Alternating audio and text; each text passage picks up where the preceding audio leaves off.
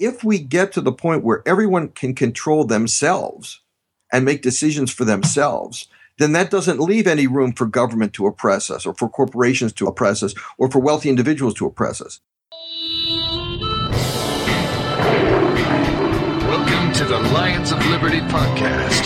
Here is your host, your guide, your shining beacon of liberty, Marc Clair. Welcome back, you Liberty lunatics, to the Lions of Liberty podcast, your home for great conversations about the ideas of liberty. We've got another one coming for you today, and this, the 207th episode of this program. That means you can find the show notes featuring links to everything we discussed today over at lionsofliberty.com/207. Today's show is sponsored by Health Excellence Select, an incredible free market, affordable, legal alternative to your standard Obamacare corporatized insurance. To learn more, head over to lionsofliberty.com/health. All right, my guest today is a candidate for the Libertarian Party's nomination for president. I am pleased to welcome in Dr. Mark Alan Feldman. Dr. Feldman, the first thing I need to know is, are you ready to roar? I am ready to go. All right. Now, Dr. Feldman, we're going to discuss your campaign. As I mentioned, that you are running for the Libertarian nomination for president, and we'll talk about that more in a little bit. But first, I want to get to know you a little bit better, and I want to know just how you first gained interest in politics. How did you first begin to develop your political beliefs? Well, just to say how I started, I was born and raised in Washington, D.C. and around the city. I knew politicians personally. Both my parents were in government. And there was never a politician I wanted to support. I didn't register to vote until I was 50 years old. I call myself an educated and engaged non-voter. It wasn't that I didn't care. It's just that I thought all politicians were liars. Growing up with the Vietnam War, Watergate, read my lips, no new taxes, and I did not have sex with that woman, Monica Lewinsky. And then my recent favorite, if you like your doctor, you can keep your doctor. You realize that the problem isn't that politicians had principles that I disagreed with. It's that I felt they had no integrity. This is one of the things particularly I've said about Barack Obama, that before he became president, I was concerned that he had a set of principles that were dangerous for this country. It was only after his first term that I felt much better about him because I felt he had no principles at all. Do you think that it's actually more dangerous for someone to not have principles at all than to maybe have principles that they truly do believe in, as opposed to if they don't have any, well, then, you don't even know what they're going to believe in. Who knows what they're going to actually do? Well, I think experience has shown that the danger from those without principles is much slower, and it's a slow slide into bigger and bigger government. Certainly someone whose principles included the overt racism or overt oppression or control of the people, it would be much slower. But it's amazing how we're able to drift. I'm always impressed. I was thinking, we get concerned about North Korea. I'm like, well, why are we worried about being taken over by North Korea? What would happen if we were taken over by North Korea? And then you think, well, they may put terrible taxes on us and build up the military and put checkpoints all over. And you start to thinking, maybe that's kind of where we're getting without it. Someone recently described to me the TSA at the airport as being prisoner training. Take off your belt, take off your shoes, put your hands over your head. It's really impressive how far it's going. And again, it's not from people with the wrong principles. It's with people who just have no integrity. This is one of the things about these elections, is that it's to the point where there's just no difference between the Democrats and the Republicans of any importance. So, Dr. Feldman, it's really interesting that you didn't actually even register to vote until the age of 50, but you are obviously always kind of politically in tune, politically engaged, intellectually. I guess you just didn't feel it was, appropriate to vote or appropriate to be active in politics, but that did change at some point, and this isn't even the first time you ran for public office. So why don't we just first start with that? What was the reason that you decided, to change your stance, I guess, about political involvement and register to vote and run for office? Well, I was in Ohio, and I was very concerned about government spending and the fact that we have this debt that keeps growing and growing. And I was impressed by the former statesman George Voinovich, who announced his retirement because he felt he could not fight for a balanced budget, to fight what he believed in and run for office at the same time because of the great requirements in time and money that needed to be raised. So I was thinking there had to be some better way. But the problem was, even if you had a better way and could get in office, once you were in office, what would keep you from then turning into another opportunist? And that's when I found the Libertarian Party being the party of principle. The idea that a political party that doesn't run on big money or name recognition, but actually on its basic foundational principles. And even if you don't hold to the details of that principle, just the fact that there are principles there that protect people from being attracted to compromise into dangerous areas. So this is where I felt that here is a party where I can get involved and I will not have to compromise. I will not have to lose my principles. I will not have to do what I have to do in order to do what I want to do. What are some of the particular principles of the Libertarian Party that sort of attracted you, that told you, this is the kind of beliefs I can line up with. This is the kind of thing I can actually, campaign for and still maintain my integrity? Well, the basic principle, first off, is the idea of the non-aggression principle. And this was started with the founding of the Libertarian Party. And it was really, from my impression, is that there was really two aspects to it. It was sort of a foundational belief, but it was also a pragmatic attempt to show that the Libertarian Party, although it was against government, it was not a terrorist organization, and that it did not promote violent change. And the fact is, the non-aggression principle is very easy to stand up for. It really, I see it as a variant of the golden rule. Don't do to others what you would not want them to do to you. So nobody wants other people to apply force to them, to force them to do things they don't want to do. So don't force others. The problem that I have is that although I accept the non-aggression principle as a moral and ethical imperative, I don't see it as a full political principle, because it tells you what not to do and not so much what you should do. It's not positive. It's essentially negative. So I've proposed a second principle, a political principle, a libertarian principle, to stand with the non-aggression principle that I call the positive empowerment principle. And that is the principle that guides us to maximize the power of all individuals to control themselves, their property, and their environment, as long as they're not infringing on the rights of others. So this applies not just to members of the Libertarian Party, but to everybody. And this is one of the things I say, is that everybody wants liberty for themselves. The difference for libertarians is that we want liberty for everybody. Would you say that kind of unique approach you're taking, is that what differentiates you the most from the other libertarian candidates? Because, typically from a lot of these guys, you hear sort of the same platitudes, sort of in different ways, and stuff I generally agree with. But, it's the stuff you hear about small government, individual liberty. But you do kind of come in with a sort of a unique messaging. Yeah, my message is different. And it's actually, different from your program in terms of thinking what liberty is. Because liberty has two components. Freedom is one and power is the other. Now, libertarians love to talk about freedom and limited government. We don't like talking about power, control, and fear. And these are what are used to control the population, among discrimination and taxation and war and discrimination and all the other things that our government promotes in order to control us. But as libertarians, if we want to be successful, we have to take control, and we have to use the forces of power and control and fear against our oppressors. And it's something that people don't want to do. They want to talk about freedom and liberty and everybody doing what they want to do. All these things are just unlimited positives. They're all win-win. But control is a zero-sum game. If individuals are going to have more control, that means government and corporations are going to have less control. And this is why I say is I don't feel that we have to fight for freedom if we fight for control. If we get to the point where everyone can control themselves and make decisions for themselves, then that doesn't leave any room for government to oppress us, or for corporations to oppress us, or for wealthy individuals to oppress us. So my goal is not so much to abolish the government, but to empower the individual.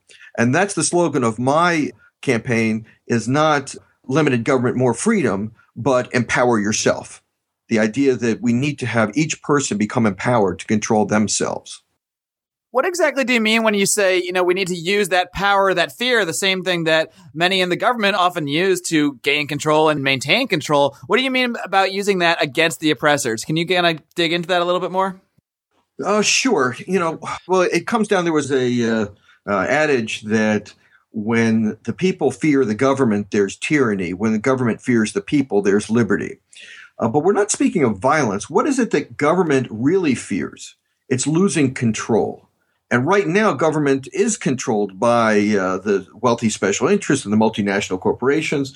And these are the same forces that also control our media. So what is the media afraid of? Well, the media is also afraid of losing control.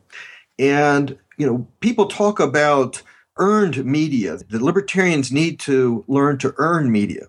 The media is against us. They're certainly against me because my goal is to empower the individual. And the lifeblood of traditional media is to control the viewers, to influence them to spend money they don't have on things they don't need, and to have influence. So if we're empowering the individual, we are taking away from the influence from the media. Now, there was a time where media was very, very powerful. The media was the message. It didn't even matter what you said on television. If you could be on television, that gave you lots and lots of power. But it's a new world. There's different media. There's a lot more media than anyone could pay attention to. So at this point, it's attention, which is the limiting factor. And we're entering an age where the message actually becomes the medium. If we have a message that resonates with people, it will spread virally, and then it'll be up to the traditional media to catch up. So this is part of the reason why in my campaign, I didn't make any great efforts to get in front of the media. The Stossel Show had sponsored a debate. They didn't go to one of the Libertarian Party debates. They wanted to have their own debate because Fox Business and John Stossel wanted to have control over the situation. They wanted to be able to control the message. They wanted to control who the candidates were. And I think that that's fine, but I don't want to empower them. So part of my message to the Libertarian Party is that if we can decide for ourselves and choose for ourselves and maximize our own power and do not let ourselves be controlled by the media, do not let ourselves be controlled by the old parties, that increases our power. And as we gain more power, that also puts fear in the old parties and puts fear in the media that allows us to have more control. I'm a physician, and one of the things we know in medicine is the idea of positive feedback, that if you can gain power, that allows you to instill fear in your oppressors, and that allows you to give more power, and this can build on itself. And I think this actually gives us a potential pathway to big success in the coming election. If we get to the point where if we don't win the court case to be in the debates, they're not going to want us. The Democrats and Republicans are certainly not going to want to have a libertarian in the debate. But if we can put them in a position of fear of the consequences of excluding us by generating demand in the population, then that would lead to success. And one of the things I've always said is that I don't think that it's debates that lead to popularity and success. I think it's the message that resonates that builds the demand that leads to being included in the debates in the first place. Now, on the subject of kind of empowerment and empowering individuals, I think it's a great message, but in terms of actual policies that you would propose, perhaps as president, that's the office you're running for, what sort of policies, actual policies at that level could actually achieve what you're aiming to do, which is empower individuals? Excellent question. I would not be running for president if I didn't have a plan to move this country in the right direction, a plan that not only could be effective, but that would be implementable. So I have developed what I call the balance and credit plan. It's two very modest changes in current fiscal and tax policy that actually reverses the process that got us into this in the first place. What has happened over the decades is that one by one, things that used to be responsibilities of the individual, security, education, healthcare, retirement, one by one, these have been identified by our government as something that they could take care of for us. And all they ask is, along with the responsibility, to have the funds to do that. And then after the government takes those responsibilities, the cost goes up and up, which increases taxation and debt and the size of government. So my plan is to turn that around and one by one to take those responsibilities back. And that's through just two changes in tax and fiscal policy. Number one is to balance the budget. And people say, well, how do you balance the budget? Well, it's actually not hard. We're right now, because the Democrats and Republicans can't agree on any new programs, we're now only 13% over budget. So it would only require roughly 13% cuts to get us to a balanced budget. Now, how do you do those cuts? Well, there's many ways to do it. I like doing things the easy way. The Democrats have already published well-vetted cuts that have gone through the Offices of Management and Budget that don't balance the budget, but they cut the deficit in half by cutting money that goes to special interests that support Republicans. Now, the Republicans have also published budgets that also cut the deficit in half by cutting money that goes to special interests that support Democrats. All we have to do is combine the Democrat cuts, the Republican cuts into one budget. You'll have a balanced budget, and there isn't a single cut that isn't already supported by half the government. These are not things that would hurt this country. And in fact, I think that it would actually be an improvement to the economy and a boon to the economy as we increase freedom by decreasing the resources of our government that are going to these special interests. That's interesting. So they've actually already sort of done some of the groundwork for you. They said, hey, look at these special interests here. And the other side says, hey, look at these special interests here. So we can just say, well, why should we be in favor of any of your special interests? Why don't we just get rid of them all? I love it. Yeah. Unfortunately, the way they usually compromise is saying, okay, we'll give money for this if you give money for that. But by combining the cuts, we certainly can balance the budget. Now, how do I get Congress to do that? Well, my plan is on day one, I would say, here's my balanced budget. A lot of it looks familiar to you because you've already published it. You can go ahead and pass it and I'll sign it. You could pass another balanced budget and I will sign that. Or Congress, you can stop and think about it. But meanwhile, by executive order, I'm in charge of the day-to-day functioning of all government agencies. I'm going to put spending caps across the board on every government agency so that we will limit government spending to available revenue so that during my administration, not a single dollar will be added to the debt. And, this is kind of a unilateral action, and I don't think it would be constitutional unless it was necessary. But if it isn't necessary, it's required by the Constitution. It's the job of the president to keep the government going. We have a debt ceiling. We can't keep raising it, so that it is within the president's power to say that there is a limit to what all the agencies can spend. And I would just say that this is similar, I would say, to Ronald Reagan's unilateral government hiring freeze, which was challenged by the courts and upheld as a legitimate use of presidential power. We just discussed half the plan. I'll just mention the other half. Sure, go ahead. Quickly. I call my plan the balancing credit plan. Half of it is balancing the budget. We've done that. The next step is changing all charitable tax deductions to 100% dollar-for-dollar tax credits, so that if people want to support healthcare for the homeless or educational institutions or anything which is currently tax deductible, they would get a dollar-for-dollar back up to their entire tax liability. So what this does essentially is gives people control over every dollar they earn. And they don't have to send a dollar to the IRS if they don't want to. They could support their fellow man in any way they choose. And this has actually been part of the libertarian platform, at least since the platform or the issues for at least since 1980. So it really is not even anything new from a libertarian standpoint.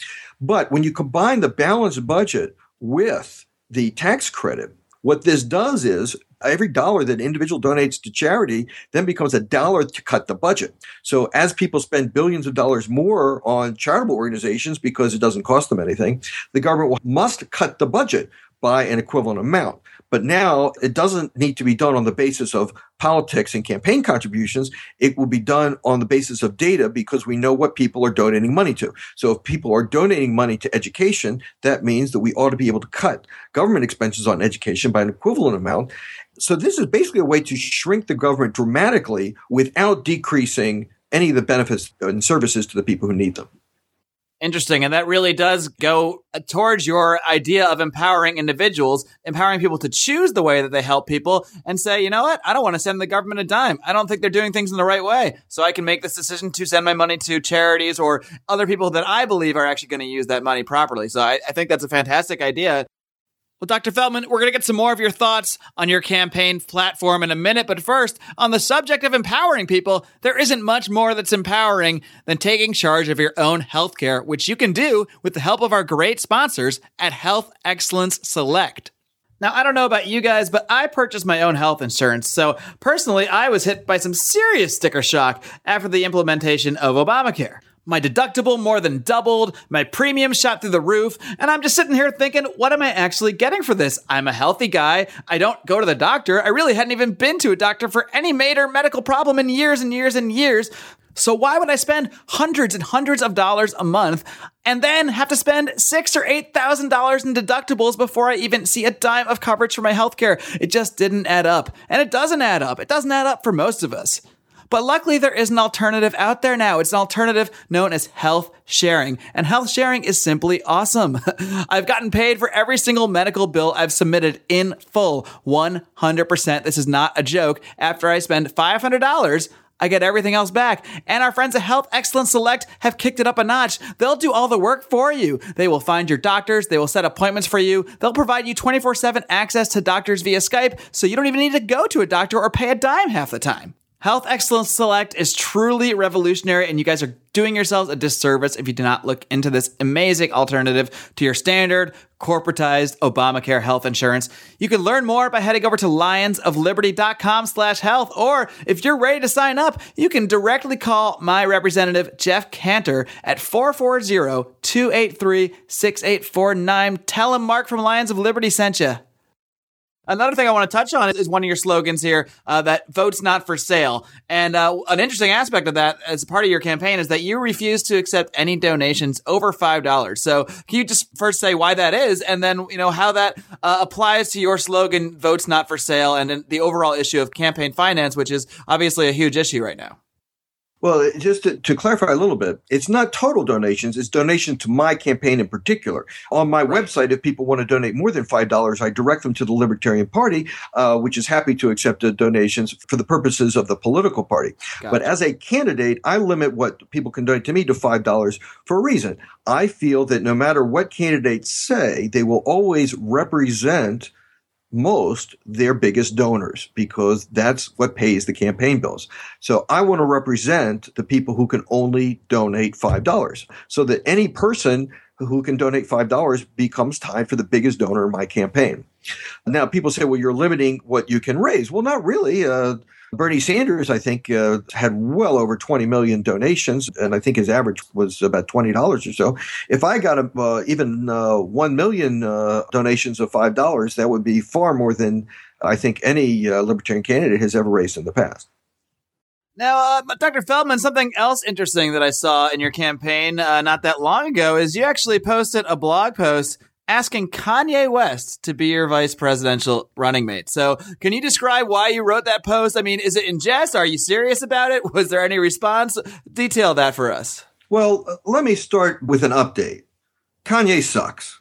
So it's probably not going to happen. No. Basically, what this started was from the Video Music Awards. Kanye made a speech where he announced that he wanted to run for president in 2020. And he certainly has the substantial name recognition to do that. However, beyond that, when you listen to his message, why did he want to run for president? Because he wanted to teach children not to hate. He wanted to teach children that they can make something of themselves. He wanted to fight the establishment. Basically, he had a message of empowerment.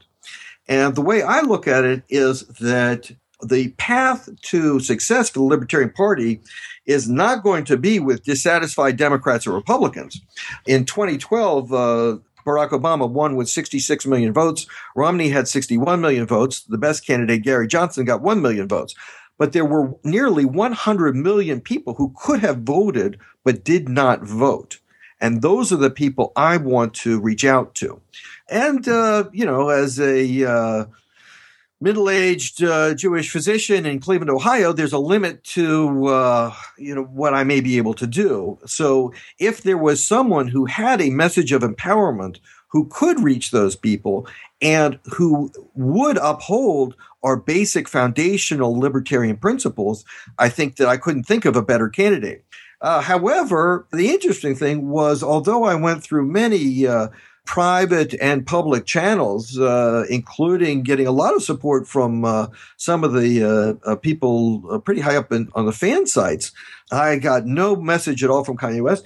And I suspect it's the reason why the libertarian gets, again, it's because we are basically media kryptonite, that it's not just that the media doesn't pay attention to us.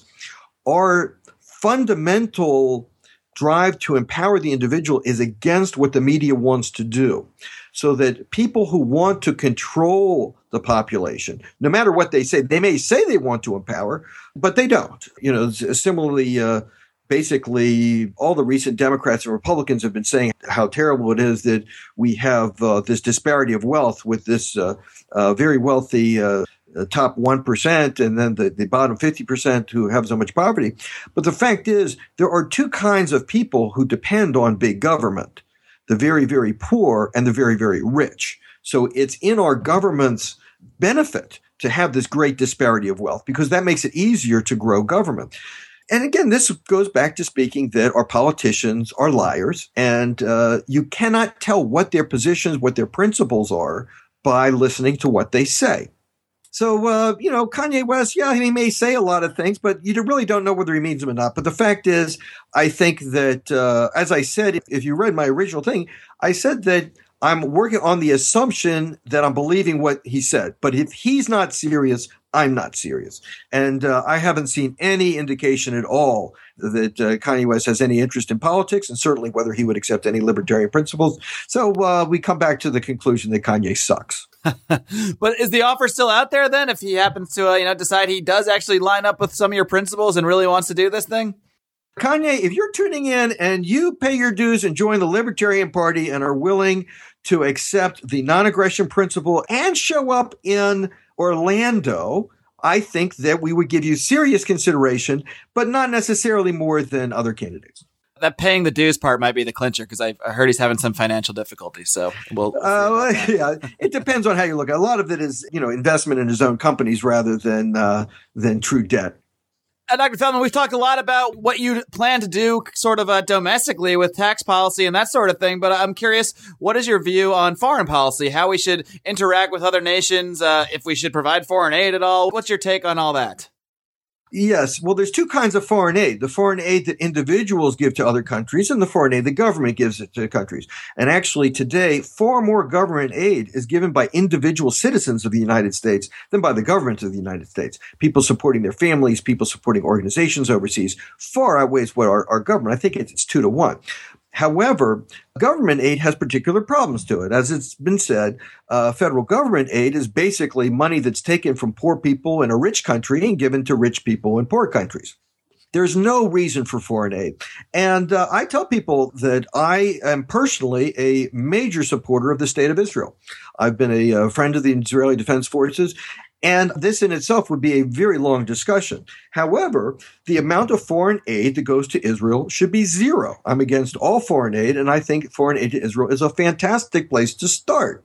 And the foreign aid to Israel isn't even really foreign aid, because 70% of the money that goes to Israel is required to be spent in the United States on the U.S. military-industrial industries. And what it comes down to is there was a time when our military industries manufactured weapons to support our war efforts. And today we are manufacturing war efforts to support our military industries. My answer is to end it, end all the wars. And we need to protect our homeland, which is where we should bring our forces. There's no reason to have the hundreds and hundreds of bases that we have overseas. People ask me, what is my criteria to send forces to intervene in a foreign nation? I would say that I would have the same humanitarian criteria for intervening in other nations as I would have for other nations' military forces to intervene within the United States of America. I'm sure that North Korea and Russia would have been happy to go to Baltimore, Maryland, or to Ferguson to help with the terrible civil rights oppression that was going on in those areas. But it's not right. We don't want them. We don't need them. And other nations don't want and need us there. We need to bring our forces home. All right, Dr. Feldman. Well, you certainly bring, I think, a unique flavor to this libertarian race. And while I think at the end of the day, a lot of your beliefs might line up with most of the other candidates on many things, you do come at things in really a different way. And it is a refreshing perspective. I can tell just by following you on social media that you're having a lot of fun with this, and that, while you do take your ideas seriously, you don't maybe take yourself too seriously in a good way. So I really do appreciate the kind of perspective that you come in here with. And before I let you go, why don't you just give everybody any libertarians that might be listening? I know there are potential actual delegates that may be listening right now. So why don't you give your final pitch to libertarians of just why they should consider choosing you as the nominee for president? We need to empower ourselves. We need to take control of the process.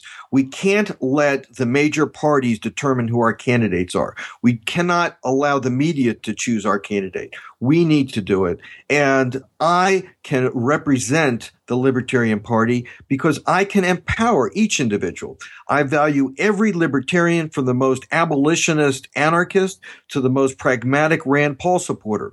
They're all libertarians. We're a coalition, not a cult. We're all working in the same direction. Let's pull together and succeed. Dr. Mark Alan Feldman, keep up the great work and good luck with the campaign. Thank you. Take care, Mark.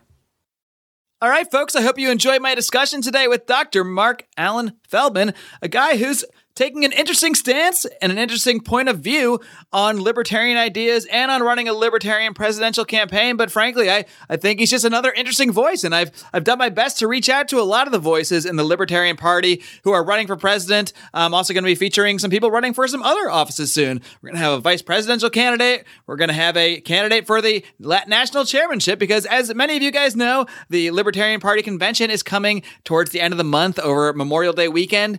And that's where not only the president will be decided, but as also the Libertarian Party platform and a lot of other positions, such as the vice president, the chair, you name it. This is where they figure everything else out. So we're going to try to get a lot of these people a little bit of airtime to sort of express their views and try to get it out there, because this is the kind of audience I want to speak to, and this is the kind of audience I want to engage with, the people that are politically active, because I think we all need to be politically active, even if our political activism is just doing what I'm doing and sitting down with a microphone and having conversations about the ideas of liberty, because everything we do advances this discussion. And Dr. Mark Alan Feldman is another guy who is doing his own thing to advance this discussion in his own very unique way. And if you don't believe that, we're going to kind of close the show on my way out with a little rap that he did. Somebody out there on the wonderful internet took this rap and put a little beat to it, and it's just a really fun little speech that he gives. So we're going to leave you with that on the way out. Until then, if you want to communicate with us about these interviews, give us suggestions for future guests, pass along questions for guests, any of that great stuff, we'd like to invite you to join the conversation over in our private Facebook group. That's the Lions of Liberty Forum. You just type that, Lions of Liberty Forum, into your little search bar on Facebook. We'll, of course, also link to it at the show notes for today's show over at lionsofliberty.com/207. Of course, if you're a fan of the show, you got to hit that subscribe button, whether it's on iTunes, whether it's on Stitcher Radio. That's how we can really help grow this show and get it in front of more people. Also, if you can leave us a 5-star rating and a great review in those platforms, that's just another way you can very easily help this program grow and keep advancing the ideas of liberty with us. Until next week, guys, and next week I'm going to have a very special debate, or perhaps a discussion, if you will. It's going to be a civil discussion featuring surrogates or advocates for some of the libertarian candidates, and it'll be featuring some people that have been on this show before. I'll have Judd Weiss stepping in to speak on behalf of John McAfee, as well as a few first-timers representing other candidates, so it's sure to be a lively and fun and good-spirited discussion about the libertarian candidates. Until next time, folks, live long and live free.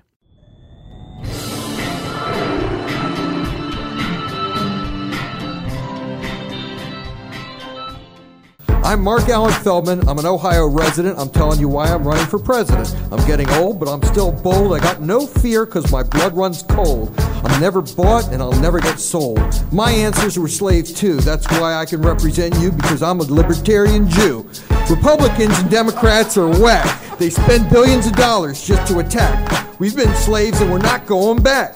Libertarians are fresh and dope. We don't care who you marry, what you carry, or what you smoke. So give a libertarian your vote, because billionaires will never care for a country that's broke.